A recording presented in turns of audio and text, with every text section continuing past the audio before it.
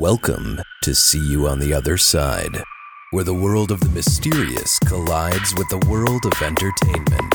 A discussion of art, music, movies, spirituality, the weird, and self-discovery. And now, your hosts, musicians and entertainers who have their own weakness for the weird, Mike and Wendy from the band Sunspot. You know what it smells like in here? What? You smell it? Wow, it smells like a new 5-star review. You got me with that one. It does. I'm like, it smells a little, I don't know. Like victory. It stinks of victory in this 5-star review. Let's read it quick. A Deadly Haunting by Wheaton 1. Thank you for putting these podcasts together for paranormal junkies like me. I just finished listening to A Deadly Haunting, the interview Mike had done with Deborah Moffat, and I really liked it. This is the first podcast I've ever listened to, and to be honest, the first I've ever heard of a podcast. Up until now, I didn't know what a podcast was. Your show, See You on the Other Side, deals with many aspects of the paranormal, and I'm excited to listen to all the interviews you have done so far. I highly recommend this podcast to anyone interested in the paranormal. Thanks for introducing me to your show, Mike. Well, thank you. Yes, I second that. Thank you. Yeah, that's nice. a A really enthusiastic review. Wow, agree. that took some typing. It did, work. and somebody who's never tried a podcast before had to That's actually exciting. go, figure it out. Yeah, you know? and hopefully they'll find Many- tons of entertaining hours of podcasts. I know. So. I hardly listen to the radio anymore, to be honest. Yeah, I don't either, except for when I forget to bring my phone or. Right. I just never. Right. No, I mean, it's like, because you'll try to be like, okay, well, what's on? And it's like, wow, nothing. Or it'll be like, oh, a song that I've heard 8,000 times before. Yeah, that's what gets me. Oh, Led Zeppelin's on the classic rock station again. I didn't know they played Led Zeppelin on the classic rock station, huh? Shocking. Well, I mean, there's parts of radio I love. I love the fact that it's live. I love the fact that you are hearing somebody from across the town talk at the same time. And there's certain there's certain live community aspects of it that it's like you think about all the other people listening. Hearing the same thing you are at the same time. But then I think, am I just living this romantic notion of radio from the 1970s or something like that? Right. No, I think the same thing too. Because my favorite part of radio is the DJs, or was the DJs. Right. But that's slowly, because like you were saying, knowing that they're sitting in your city and they're talking and you're in the same, I don't know, underneath the same big sky. It makes you feel not alone. Right. And other people are listening and people are calling in and interacting and they're talking about things happening in the city at that time. But now that they keep transitioning things over to the robotic, the syndicated, the stuff where it's during the day, and I mean there was just something to it that you knew there was a live body in that station talking to you, saying those words as you were hearing them, even too, because nowadays even the stations that have real DJs, they'll pre-record the section and just queue up, the next 5 hours. And they won't even be there. And I know it saves money. It's just not the same. Yeah. And, if you want to, a good movie to watch, if you like to think about that radio of not being alone, a good horror movie to watch that I think you guys would enjoy is John Carpenter's The Fog. Ooh, I've never seen that. It's a great one, right around 1980. Adrienne Barbeau at her sexiest. And it's just a really... it's first of all, it's scary, but number two, one of the main characters is a DJ. Whoa, okay, cool. And so and she's live casting, not live cast, but she's broadcasting, I guess, when these things are going on. And so Sleepless in Seattle. I guess Sleepless in Seattle, except with zombie pirates. Ooh. Okay, that's totally not like Sleepless in Seattle, but that's cool. Correct. Sounds So interesting. that's a good one to check out. And speaking, and so that takes place in a small town in California, that movie. And our episode today is about a small town in Wisconsin by the water, like The Fog. And, this is a topic that's close to my heart. Why is that, Mike? Well, it's because this is about things that are happening or that happened in La Crosse, Wisconsin. And I know why that place is close to your heart, but maybe you can share with the listeners. Okay, so I lived in La Crosse for 2 years, and that's where I had my first job after college, was at the TV station there. I directed the morning news. I remember that. Yes, that was an early wake up call. Yes, it was. Yeah, I had to be in at 4 a.m. every day. And so that's broadcasting. You know, lots of coffee. Lots of Mountain Dew, huh? I used to drink like damn near a pot of coffee every day. Like I would just be like, by the time I was done. I shouldn't scoff at that. That's pretty much where I'm at right now, actually. That was my eye opener, and just it was. But so La Crosse, Wisconsin is a town of about 50,000 people, and it's on the Mississippi River. And it's beautiful. It is a beautiful place. It's right on the Wisconsin border. So on one side of the river is La Crosse, Mississippi, and one side of the river is Minnesota. And then maybe a few miles away is Iowa. So it's really right in that corner where Minnesota, Wisconsin, and Iowa all meet. Mm-hmm. And there's a lot of fun to the town. There's a university there, and there's plenty of cool, interesting people and venues. And we used to play there fairly frequently, especially when I lived there. And they also have the beautiful bluffs. Mm-hmm. So you can climb up there and get a nice view. We've got some pictures from when we played up on that bluff. Yes, we did six shows in 6 states in one day. We started in La Crosse at dawn. And that was so cool because the view from the bluff at dawn was, insane. And I wouldn't have believed it if you would have told me. I'd be like, well, I would have heard of that already by now. I've lived in Wisconsin my entire life. And I saw it and I'm like, oh, I've got a tear in my eye. Right, because you're seeing Wisconsin and Minnesota and Iowa and everything from up there. Yeah. And the river. Mm-hmm. And it's really something else. So there's a lot of good parts to that town. There's a lot of tough parts too. When I was there, a bunch of the industry went away. G. Heilemann Brewing Company closed, and La Crosse Footwear closed. Like these big factories kind of closed down, and that changed the town too in a big way, because in towns like that, a couple of bread and butter. A couple of big manufacturing jobs are where everybody makes their money. Yeah. So it's sad to see that happen. But it's a beautiful city, a lot of fun, a lot of good people, and I used to work in the news there, and so when I first was moving there, my mother said to me, well, I know you like to go out and party, so watch out for the serial killer. Don't go by the river at night. That's a normal mom warning. And watch out for the serial killer. And I had never heard of this. Don't forget to look both ways when you cross the street, and look out for the serial killer. I was 23 when I moved up. Okay, right. Yep. So I was 23 years old, and that's the age of these young guys who find their way into the river. And so it's been, over the past. It started in the mid '90s, right? And there's been a dozen since then. Up until I think the last one was in 2010 that they know of. Wow, that's a pretty long time span of that it's going on. And that was the thing. A bunch of them happened in the late '90s, and so the police were saying that these guys they went out to the bar, they got too intoxicated. They decided to, instead of going home, they decided to go down to the river and hang out, see the view, maybe, meet a girl. I don't know. Right, sure. But whatever happened, that was the last thing they did. Man. And so they would wind up in the river, and they would be found, sometimes a few days later, sometimes a few months later. And when I was working at the TV station, Christopher Jenkins, they talk about him a little bit in the upcoming interview. Mm-hmm. This happened to him in Minneapolis, Minnesota. So Christopher Jenkins was at a bar partying in Minneapolis, Minnesota, and fell into the river there. Okay. And his body wasn't found for 4 months.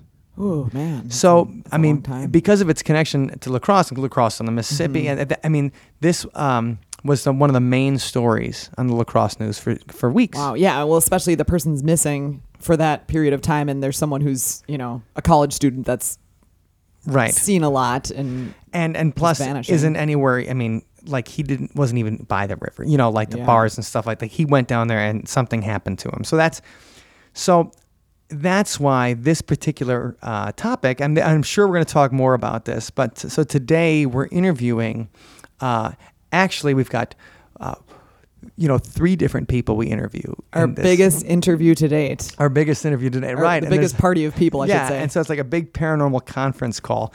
And they made a movie called The Hidden Truth about this. And what's interesting is it's a little different perspective, because the parents of Christopher Jenkins reached out and they said, there's no way this can be just an accident. There's no way our son just got drunk and fell in the river. Yeah, they kept on saying, and plus it was his birthday. Right. And it never added up. Like the guy whose birthday it is, everybody just lets him leave the bar and nobody follows him or anything. That's a little strange. I mean, more than a little strange. Right. Well, they reached out to two detectives, former New York City Police Department detectives, Frank Gannon and Anthony Duarte, and they started investigating it right away. Mm-hmm. And so they got into it, and after a couple of years, they come up with this theory that it's a serial killer or a group of serial killers who are doing this all along. That stretch of the river, right? That this is happening in several different states, and they say that they see these smiley faces painted, not where the bodies were found, but where the bodies went in. That's creepy. They said there was always a smiley face next to How do they know where the body went in? Oh, I guess they just... Well, I guess they're detectives. They're detectives. They're good like that. And some things, and they do have. I mean, one of the last guy that I think went in lacrosse. They have security camera. Right. Yep. I saw that. And so they say that these smiley faces were found near where the people went in, and there's this whole theory. And this was big about. Wow. I mean, I'd say 7 years ago, 2008, it kind of took off. These smiley face murder club, that a group of serial killers. Ooh, and that reminds me of like a TV show. Right. Something that would be on there, but so a group of not just one, but a group of like a cult or something like that. Yeah, that was taking and that was probably torturing. And the reason they would use the river is because they're in the water long enough. The fingerprints are all gone, and a lot of the the different parts. If they kill them in a different way, some of that would disappear after spending a long enough time in the river. So that's been like the prevailing theory. Okay. I mean, besides the FBI, because the FBI looked into it, La Crosse police, Minneapolis police, and they all say the same thing. You know, that it's these guys unsolved mystery of but presumably a serial killer or serial killers. Right, and and the Minneapolis police did move Christopher Jenkins' death to a homicide. Well, that's telling because there was some jailhouse tip. Oh wow, really? Yeah, okay. But then still nothing. Wow. So they said, well, we do have some evidence it is homicide, but we have nothing on it. Can't share. And it's been a year, it's been a decade since they did that. So, and there's no news. So that's the thing. So the prevailing theory is it's this group of killers, a smiley face murder club that's going through and killing people by the river. But the people we interviewed today who put together this documentary, The Hidden Truth, they don't think it's a serial killer. They think it might be something else. And something supernatural, something paranormal, something a lot more mysterious than just a serial killer. Or at least they want to explore those options as a possibility, which is something different from anything we've heard before. Yeah, and so that's what made it fun. Their movie's The Hidden Truth, and we're about to talk to the retired deputy medical examiner from La Crosse County, and then the filmmaker and the paranormal investigator brought in. So don't forget, our friend Allison joins us too. And Allison from Milwaukee Ghost, she's going to bring in some folklore in a little bit. She's done a bunch of research on this, so it's going to be fun. Perfect. So let's take a listen. We are with the people involved with a movie called The Hidden Truth.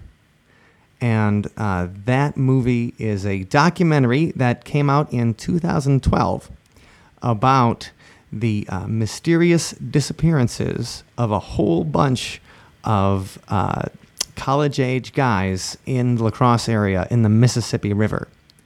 And we are with, number one, Wendy. Yes, I'm here. Okay. And Allison from Milwaukee Ghost, please say hi. Hey, everybody. Okay. And our special guests today to talk about The Hidden Truth we have Scott Marcus, who is the director of the film. Hi, Scott. Hey, how you guys doing? And Neil Sanders, a former deputy medical examiner in La Crosse County. Welcome to the show, Neil. Thank you. Hi, everybody. And from Wisconsin Paranormal Investigators, Jay Bachochin. Hi, Jay. Hey, how are you doing? Thanks for having us on. Fantastic, fantastic. So we want to talk about the hidden truth and the weird stuff that is happening in La Crosse, Wisconsin. I used to live in La Crosse, Wisconsin, so I know how weird it can get out there. And our band used to play there all the time. Yes. We used to play at a club called the 324 and the Warehouse. And we even played at Mount Lacrosse one time, and that was a lot of fun. And at the Popcorn. At the Popcorn Tavern. Now, the thing is, these are places that the guys who fell in the river probably went to, and I just hope it wasn't at one of our shows. Either way, we should probably start with Neil as the instigator of this whole thing, and kind of the driving force behind the idea to get at what's behind this. Can you give us a little bit of history? What exactly is going on in La Crosse? Well, since the late 90s, 1996, 97, La Crosse has experienced periodic drownings of young college-age men. And over the course of time, up until like 2010, they predominantly seem to fit the same demographic as far as age, interests, being students, and of course the one most common factor was a very large amount of alcohol on board each of these young men. But for whatever reasons, they ended up in the Mississippi by La Crosse, and the first one or two, you can look at it as an accidental drowning and death by misadventure, perhaps, unfortunate circumstances. But as, I hate to say it this crudely, but as the bodies accumulated and there was no evidence of foul play, nothing at all to indicate a good reason why these young men were doing this sort of thing, the discontent among the residents in the city kind of grew. Right, and I remember I used to work at News Channel 8 during this time, and so that was when Christopher Jenkins went missing in Minnesota. That was a big deal. That was a story we led with, almost every day for like a week or two when they were searching for him. And was there a connection to what was happening? And like you say, discontent. And I think when I first moved to La Crosse, even it was in 2000, even my mother said, "Well, watch out when you go drinking by the river." And I'm like, "What are you talking about?" She's like, "Well, somebody's killing people your age." And so that does seem to be something. And I was gonna say, Jay, how did you react when you heard about this from Neil? Was this something you'd have heard of before? Actually, it's not. I get an email from Neil Sanders out in La Crosse, and I'm like, "Who is this guy? He's talking about another drowning about Craig Myers," and I honestly must be living under a rock out here in Twin Lakes, Wisconsin. But I really didn't follow it. But not until, Neil and I really started to talk more. And while we went out on the investigation, I learnned all about it then, and it just kind of blew me away. Well, why did did you think that might be weird that was a paranormal? How would the paranormal be involved here?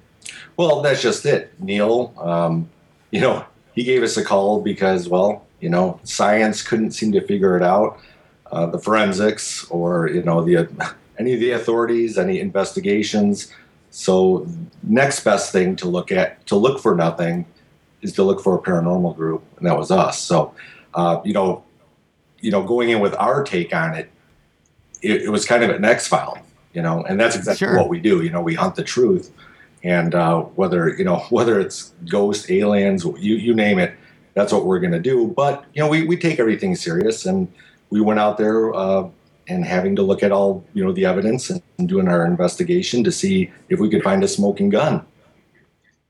And Scott, what was the impetus behind making a movie about it? Like, how did you get involved? Did you know these guys from a different thing, or did they find you, or how did you guys go about say, let's make a movie? Yeah, I do know Jay. I used to actually host a radio show out of Kenosha on WLIP talking about the paranormal. Okay. And so that's how Jay and I first met. And my background is in filmmaking, but it's also, I've always had a big interest in the paranormal. I wrote a book called Voices from the Chicago Grave, and it did a very amateurish documentary in the late 90s on haunted Chicago. So, the filmmaking life and the paranormal interests have always gone kind of hand in hand. And it was actually Jay that approached me with the concept of, maybe we could explore doing a documentary. It wasn't set in stone yet, but, he kind of brought it up to me asking, do you think this would make a good story? Good enough, an interesting story for a documentary. And the sheer concept alone of bringing a paranormal methodology to a crime scene, that alone was a great, unique, different story that I hadn't seen before. So I was pretty interested right off the bat. And you know what I thought was great about it, and I didn't even know you guys were going into something paranormal with this when, I was watching the movie. Yeah, same here. I was thinking it'd be more the investigation of the serial killer theory, or just some additional leads or something like that. The hidden truth, like some kind of a conspiracy thing, or what's so hidden? Some dudes is throwing kids into the and I thought as soon as it went to a paranormal thing, I was like, oh, I didn't even think about that before. Right. and you talk about that in the movie a little bit, Neil. You talk about the smiley face murder theory and how it doesn't quite add up. And for a lot of people around the country, when those two detectives were on Coast to Coast AM, that was probably the first they've heard of that. Of the first they heard of those poor guys, what happened to them. What about the smiley face stuff didn't add up for you? Well, initially, there was just a smiley face button that was found somewhere in the river. Maybe the Tribune picked up on it, and that brought that to the fore. But that was a very vague reference, more of a coincidence than anything else. I think that if anything, it wasn't given much more credence than a crude red herring, perhaps, maybe to draw some attention to what was going on, perhaps, in that aspect. But beyond that, all it takes, like I mentioned in the movie sometimes, is one, what if, or I think it's this, or I think it's that. And if it gets enough play, whether through social media or conventional media, then it's out there. It's going to be talked about every time. We lost you for a little bit at the beginning of that then. So what was found in La Crosse was like a smiley face button near where one of the guys went into the river? That is my understanding, that it was by a lamppost, I believe. I can't speak to 100%, but that's my understanding. But it hasn't been something that's been taken serious by the La Crosse police.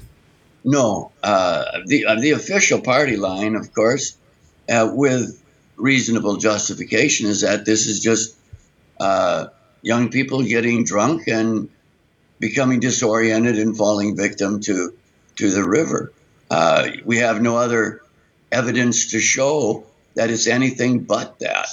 But after 9 or 10 cases, it occurred to me that perhaps the lack of any kind of concrete evidence might be evidence in itself.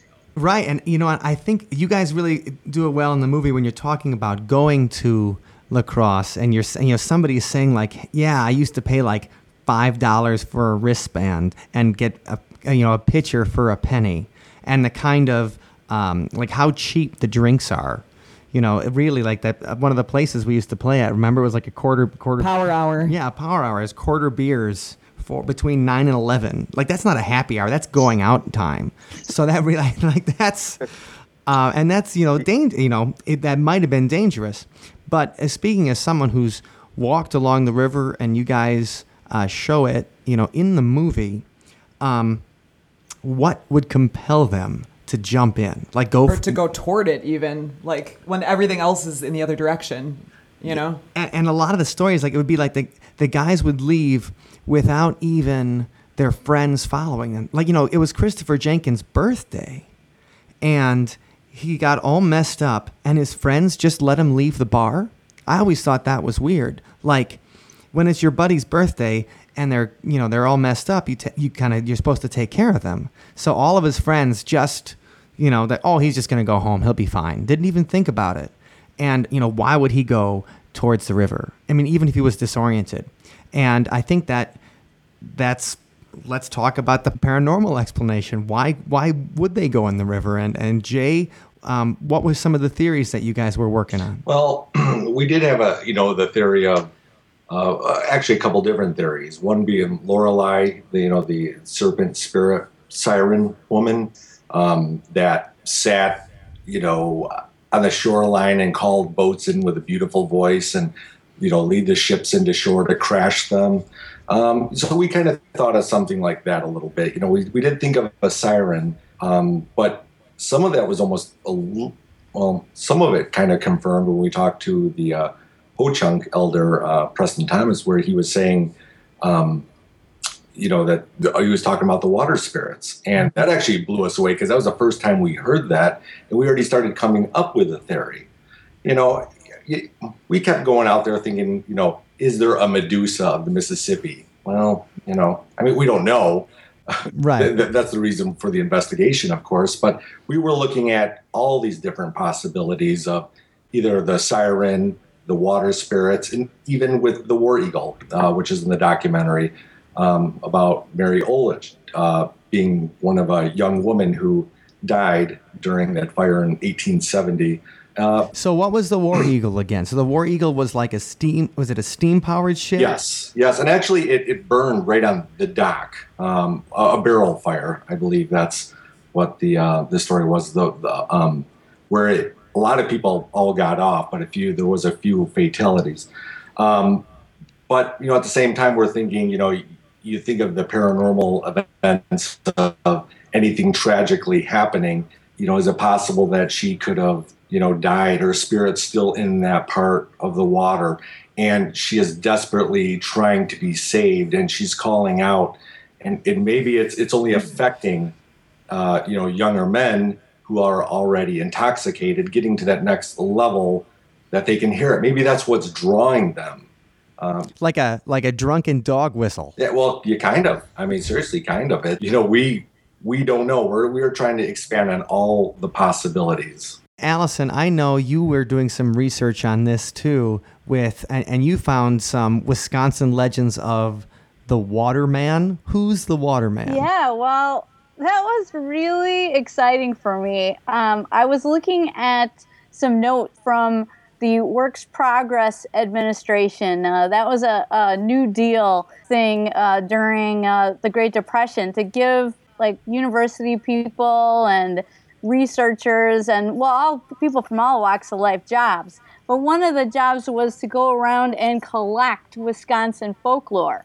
So they have a very long document available through the Wisconsin Historical Society, which shows all the notes. And I was fascinated to find out about the Waterman. I had never heard of that before. And it's actually of Slavic origin. And I'm just going to read a little bit from the notes and see what you guys think about this. Now, the Waterman is not a devil, but he will try also to get your soul. He is not a ghost, for there are villagers who have actually seen him. His castle is situated in the deepest part of the river. His family consists of 3 generations. They can be seen walking on the water at any time, save the ringing of the Angelus during the noon hour. Then they lurk in the castle, and woe betide the boy who is swimming there at the time. For the Waterman ties a hair from a horse's tail around his big toe, drags him down, and drowns him. He seizes the boy's soul and thrusts it into a tripod over an open hearth. The soil boils for 1 year. So there's some more to it, but just reading that, I was startled that it specifically addresses boys being captured along the water by this spirit. That's gruesome too. Yeah. Well, it's that horse's hair that scares me. Yeah. His big toe. Yeah, well, that's what it says. But the idea of getting dragged and the idea that it specifically went after boys, and to me, reading that, I was like, what, am I reading creepypasta here? But Right. but then you look at the date, and it's from 1937. Wow. And that was really compelling to me. And there's a lot of legends like this throughout the world. This is a legend that is Slavic in origin. So, you know. But there's also the Kelpie. Right. From Great Britain, is that like the Kelpie is a woman that leads you into the water to kill you. Right. And it's it's supposed like it's a horse-like creature. But the thing is that and in the movie they talk about the water spirits and the Ho-Chunk legends, and the idea is around the world there are legends of things in the water that try to lead you there and kill you. And that was something I never even thought of. Yeah, I thought that was the part that really captured my attention, was when you were talking to the Ho-Chunk gentleman. And like you said, I hadn't heard any of that before. And having grown up and lived in Wisconsin my entire life, that seems like something that I would have maybe heard or encountered by now. But yeah, and I want to say thanks, Allison, for forwarding me that email on there, because that is something I have not heard. And we do extensive research, but again, the notes that you found look like they were maybe emailed from 1937. They were kind of hard to the future. Put up really big on my phone, but very interesting stuff. I mean, I just heard of Jaws or Nessie. The underwater spirits back when I was growing up. I really didn't hear about a lot of these, so I'm still doing the research, even though our documentary is complete. We still feel like it's not over. It's always an ongoing thing. Can always have a sequel. Yeah. That's been the Hidden Truth 2, the truthiest or something. Truth harder. But the thing, Native American legends, the siren song, that links right into the pop culture part of our podcast. And the Odyssey, the siren is what, Odysseus is on his way back to Greece from the Trojan War, and then when they're going past the siren, he makes all of his men put beeswax in their ears so they don't get seduced. But he wants to hear what she sounds like, and so they tie him up to the mast, and he goes, "No matter what, don't let me go." And he's screaming, and that he's just screaming, and he's mad, and it's driving him crazy. He has to get towards her, and he's tied up and won't do it. Right. And I was just going to say, and the movie, Oh Brother, Where Art Thou? Oh, yeah. Based on the Odyssey. Right, which is obviously based on that, but that was a big, that particular scene was remade in that movie in an interesting way.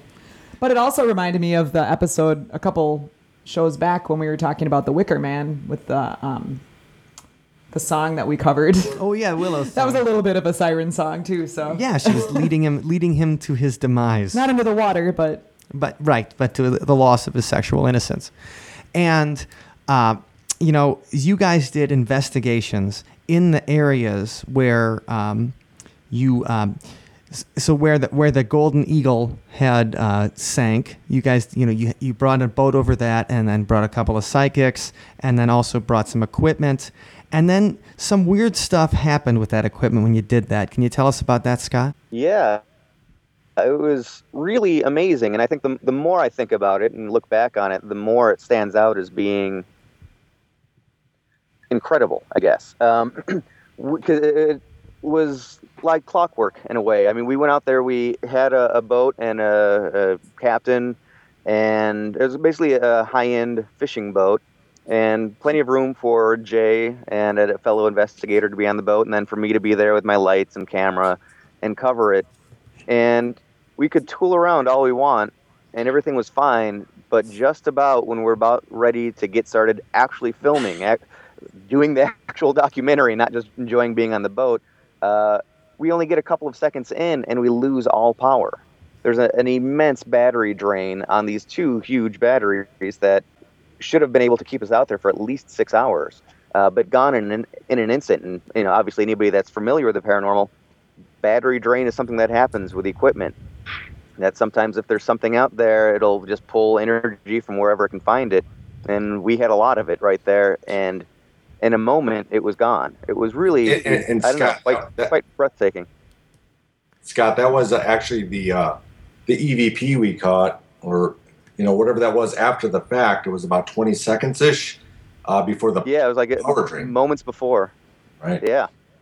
I call that the iPhone dilemma. Whenever I decide to get in the car or go for a run, then my battery drains immediately. We had that happen though. In Wausau. In Or Merrill. In Merrill, after a show, we played at this club in Merrill, and they're like, "Oh yeah, the basement's totally haunted." And we had our video camera with us, and we're like, "Oh yeah, let's go." And the video cameras, the battery was at least half charged, and we'd hardly used it all night. And we like to go into these things prepared. We make sure the battery's half charged. Half charged. Well, and we were half charged. Why bother charging it completely? I mean, really. We were half charged too after playing for 3 hours, and so went downstairs and immediately just off. And it was terrifying down there too, by the way. So I mean, we've experienced the same kind of thing, and just an interesting kind of thing. Like, how does that? Like, how you can't scientifically you can't explain it. Like. Mm-hmm. No, but especially because it really happened twice in a very profound way. The other time, it wasn't a battery drain, but it was an equipment malfunction, and it was when we were doing that little interview with Neil, and I believe it was Preston, another one of the Ho-Chunk elders. Well, I've got them both mic'd up. They're on individual wireless mics, and I've got the camera rolling as we're just setting up lights, getting kind of footage of them talking. And you can hear them talking about the weather or whatever they were talking about just fine. And as soon as we began the interview, both mics, it was as if the government put a blackout on it because we were still picking up the mics, but they were solid, hard static, both microphones. So something definitely interfered, again, right as we were about to get down to business. Yeah, that's interesting timing. I would say. And, also, you guys try to take some EVPs with this particular thing. And you got a couple of interesting things. Can you describe a little bit of the evidence that you did here and where you actually did the EVP stuff? We did it on the Mississippi. Well, actually, it was, and I just mean because the Mississippi is pretty large. Right. But we did it right in front of Riverside Park, I believe, is right where the battery drain, wasn't it, Scott? Right around there? I believe so, yeah. And, of course, we didn't hear this, while it was recording. You take that any type of chance when you are out doing anything outdoors because you don't have a controlled environment. So, any sound that you pick up, it could be anything. I mean, the way the water swooshes or somebody zips up, a bag on the boat, you don't know. But what we caught, it's so hard. It almost sounds like a cry, but not from a child. And it's so hard to explain. You would actually have to hear it. But it's something we did not hear when it was caught, and then the battery drain. Okay. Oh yeah, that part freaked me out. I was watching it in bed late last night, and that was when I was like, okay, turn the light on. Right. And the thing is, we go through all the evidence. We go through the evidence. You're putting your headphones on. You're listening for any type of sound, and you try to do it as quickly as you can because you were just there. But as well, Scott, his camera picked it up too, so it was not our equipment. So we don't know what that was. And you guys did have the theory of, the ghost of Mary Ulrich. Mm-hmm. And why her in particular? Was she just the most evil of the bunch, or what? I think she was. Kind of the opposite. Go ahead. I was going to say the opposite. I think she's the most sympathetic character because she was on her way to a family wedding, I believe, when she passed on. So there might be the strongest emotional charge, and the community outpouring could feed into that at the time as well. That's my opinion. Yeah, okay. Mary Ulrich worked for her uncle, who had the German newspaper in La Crosse, and the population was predominantly of German extraction. So she delivered the newspapers, acted as a gatherer of news. So she was quite a popular young lady in the city of La Crosse. And her demise under such tragic circumstances, as you read the articles in the paper that were written at the time, it really struck the community hard. that she would pass in this manner. Her father or her uncle, when he put her on the board, placed her in the care of the ship's barber.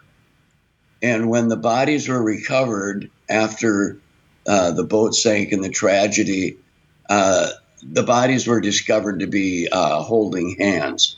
So to all purposes, it looked as if the barber made an effort to try and save her at the last minute desperately, and of course wasn't successful. Oh, that's so tragic. You know, one thing I was going to say to you, Neil, is that now you've been a La Crosse resident all of your life. You worked in La Crosse, and looking for these alternative explanations. Have you had any kind of backlash or anything like that from your colleagues? Well, fortunately for me, the medical examiner at the time I was the deputy was also one of my best friends. We'd worked professionally as ambulance EMTs. So when I retired from the medical examiner's office, I was still plugged in, you might say. And I went to John after I got motivated to do this, basically to get his blessing, if you will, and let him know that I was going to open a private investigation in the paranormal. So while he couldn't officially sanction what we did, he had knowledge of what we were doing, and he actually viewed our movie when it was completed. How do you feel is the reception that The Hidden Truth has gotten since you screened it at the Chicago Paranormal Conference in October of 2012? Well, I want to make one comment. Please do. When we were, the movie was completed and we were looking for venues to share the movie in La Crosse. One of the places that I approached was the La Crosse Public Library. They have a film night on Wednesdays and Thursdays, I believe, where they screen films. And I believe I even sent them a copy of the DVD, or perhaps just in my conversation with them. Anyway, they turned down the movie as not quite right for their film night and perhaps a little too controversial for their audience. But before it could actually premiere, they did order 2 copies for their library to be shared with the general public. Interesting. But still a little too controversial for the La Crosse Public Library movie night, which I heard was a big hit. So that's too bad. And what do you guys? I mean, Scott is a filmmaker. What's some of the reactions that you've got? Well, Neil and Jay are way closer to it, still being local out there. I'm in California, so I'm not privy to as much face-to-face communication. But what I have, and obviously I was there at the Paranormal Conference in Chicago, but I was not at the screenings that they had up in Onalaska. But what I've noticed is that the response has been so positive from people that have seen it. People go in usually not knowing what to expect and then walk out saying, wow, that's really thought-provoking. And we don't tell people what to think or what the answer is because we don't know still. But we present a lot of information, and it's kind of opened people's minds to other ideas, which I think is ultimately a huge success. But anytime you see any negative comments, it's usually on a message board on a news station that wrote an article or something. And the article might be written well and indifferent, impartial, but you'll get some people commenting, as the internet likes to do. Right. Negatively. Haters gonna hate. Yeah, but Troll's it's always troll. from people that haven't. Totally, it's always from people that haven't seen the film though. So I think that's what really speaks volumes. Is that if you give it an opportunity to open your mind, it usually does. Absolutely. And Jay, are you as famous as the Ghost Hunters now, or what's going on? Do you just do you show the movie at parties and stuff? No, I'm just Jay. That's what I say.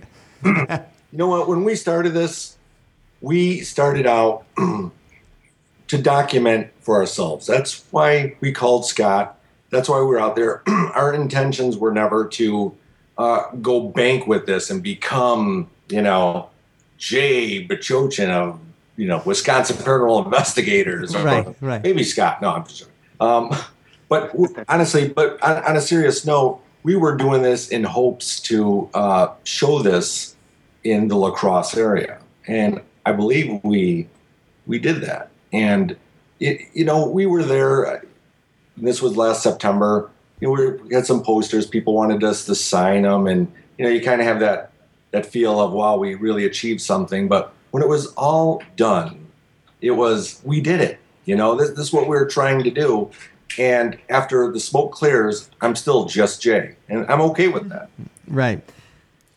Well, I think as an alternative to the idea that a group of, like, there's a club of serial killers roaming the countryside, throwing people in on the I-94 corridor, or corridor.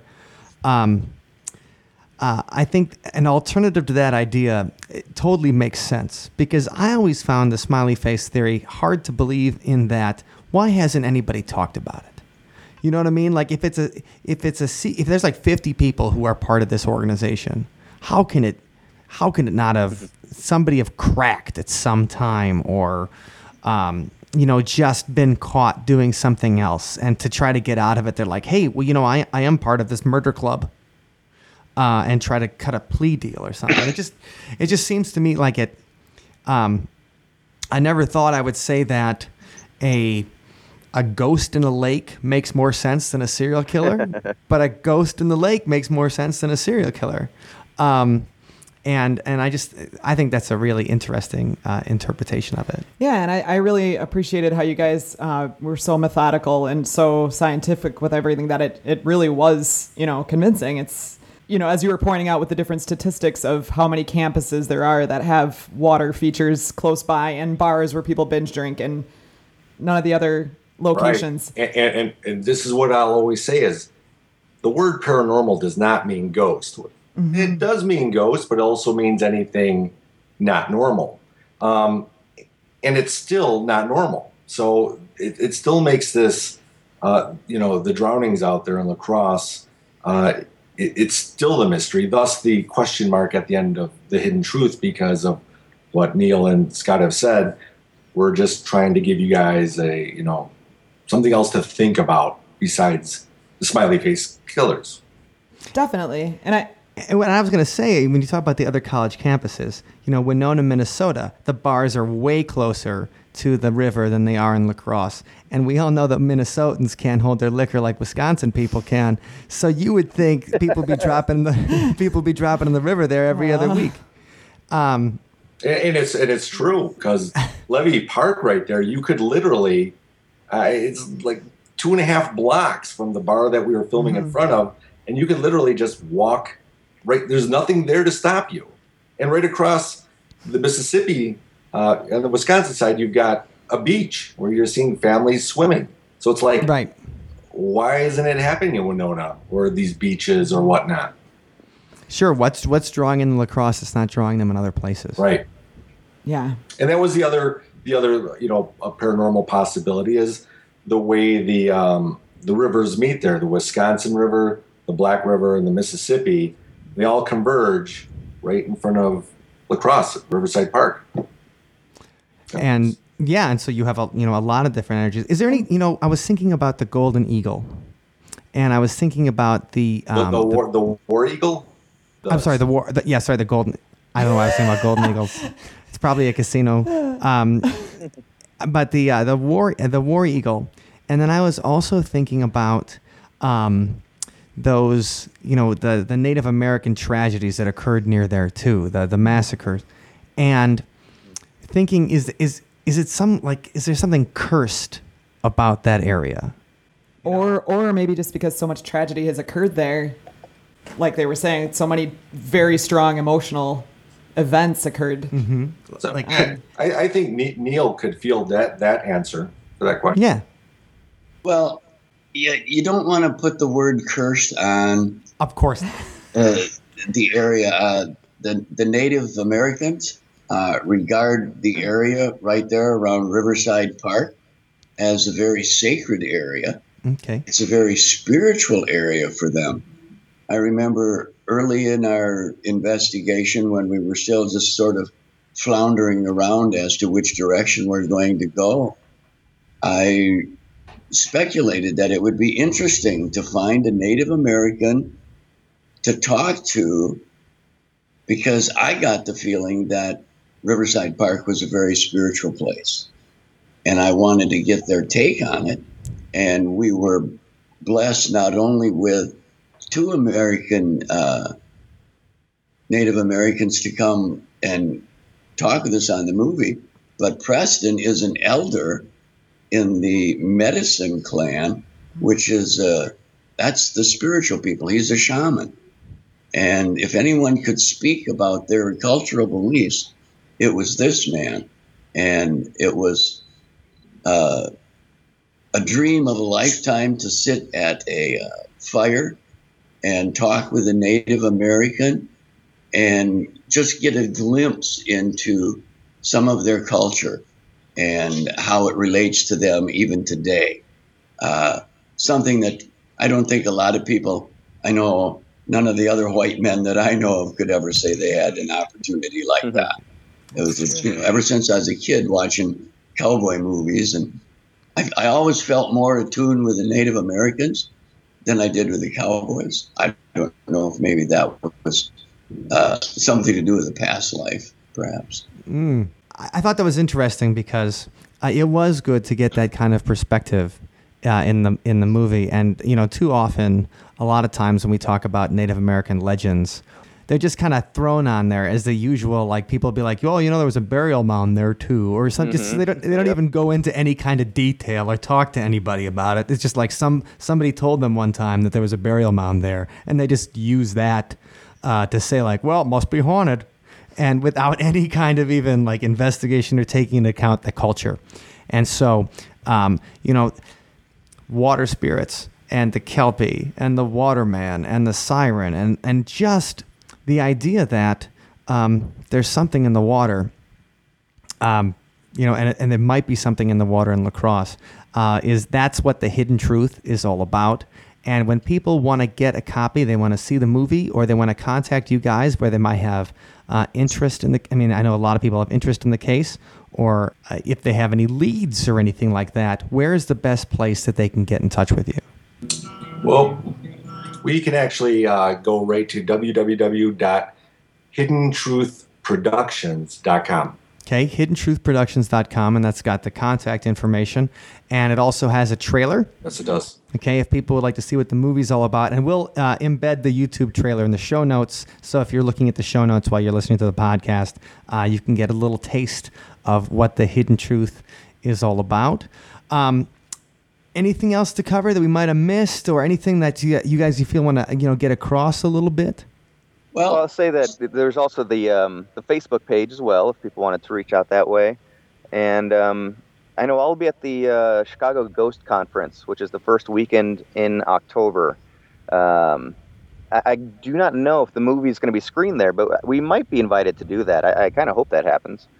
But if anybody is in the area, first weekend in October, take a look at chicagohauntings.com for info on that one.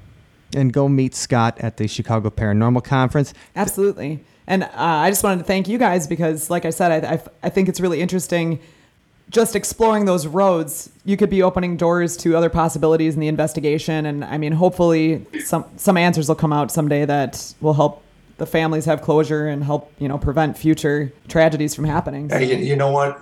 Like I said, just because the documentary's over does not mean our investigation's over. We've got Neil out there, right in the thick of it. And I'm just a 4-hour drive away. I could always call Scott and get Scott down here too, right, Scott? Oh yeah. But the thing is, that's how serious we take it.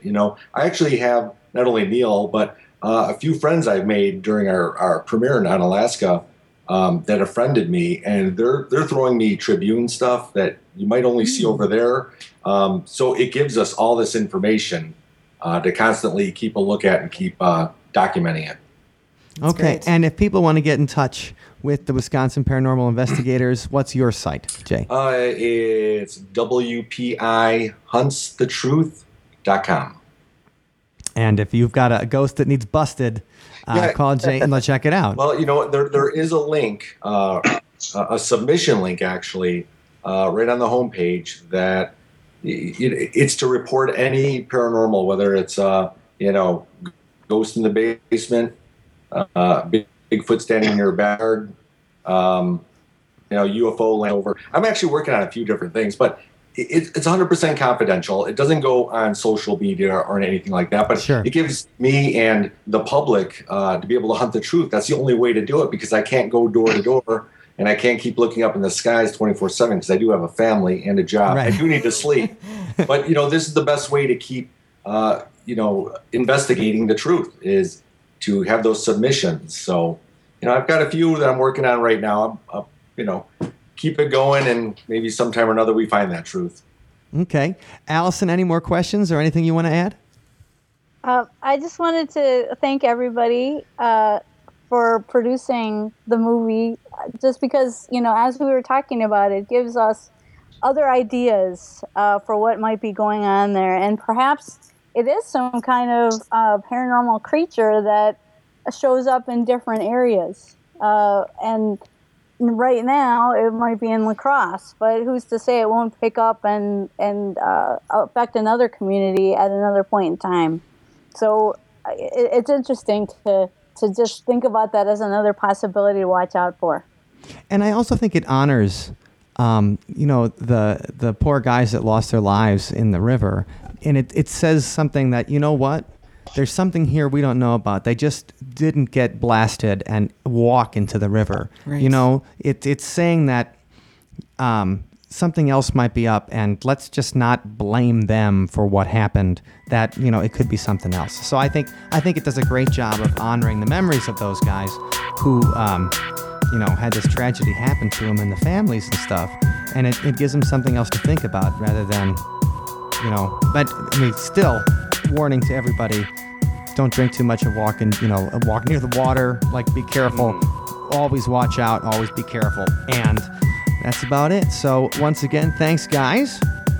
Thank you for having us on. Thank you. And Thank you guys. Good luck with everything.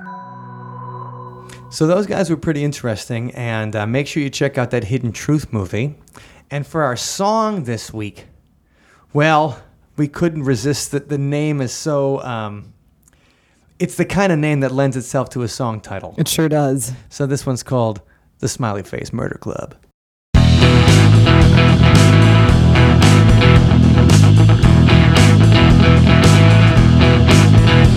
were stumbling when you walked along the river. You were crying when you walked along the river. You never heard me follow you.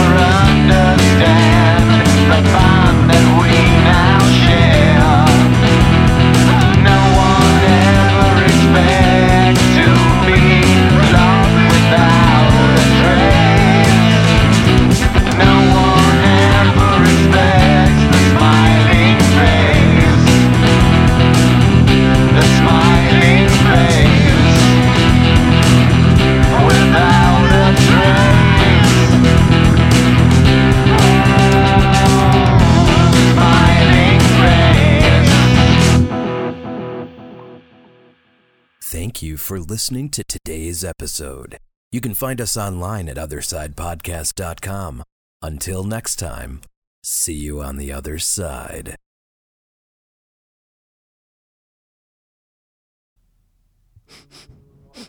You smell it?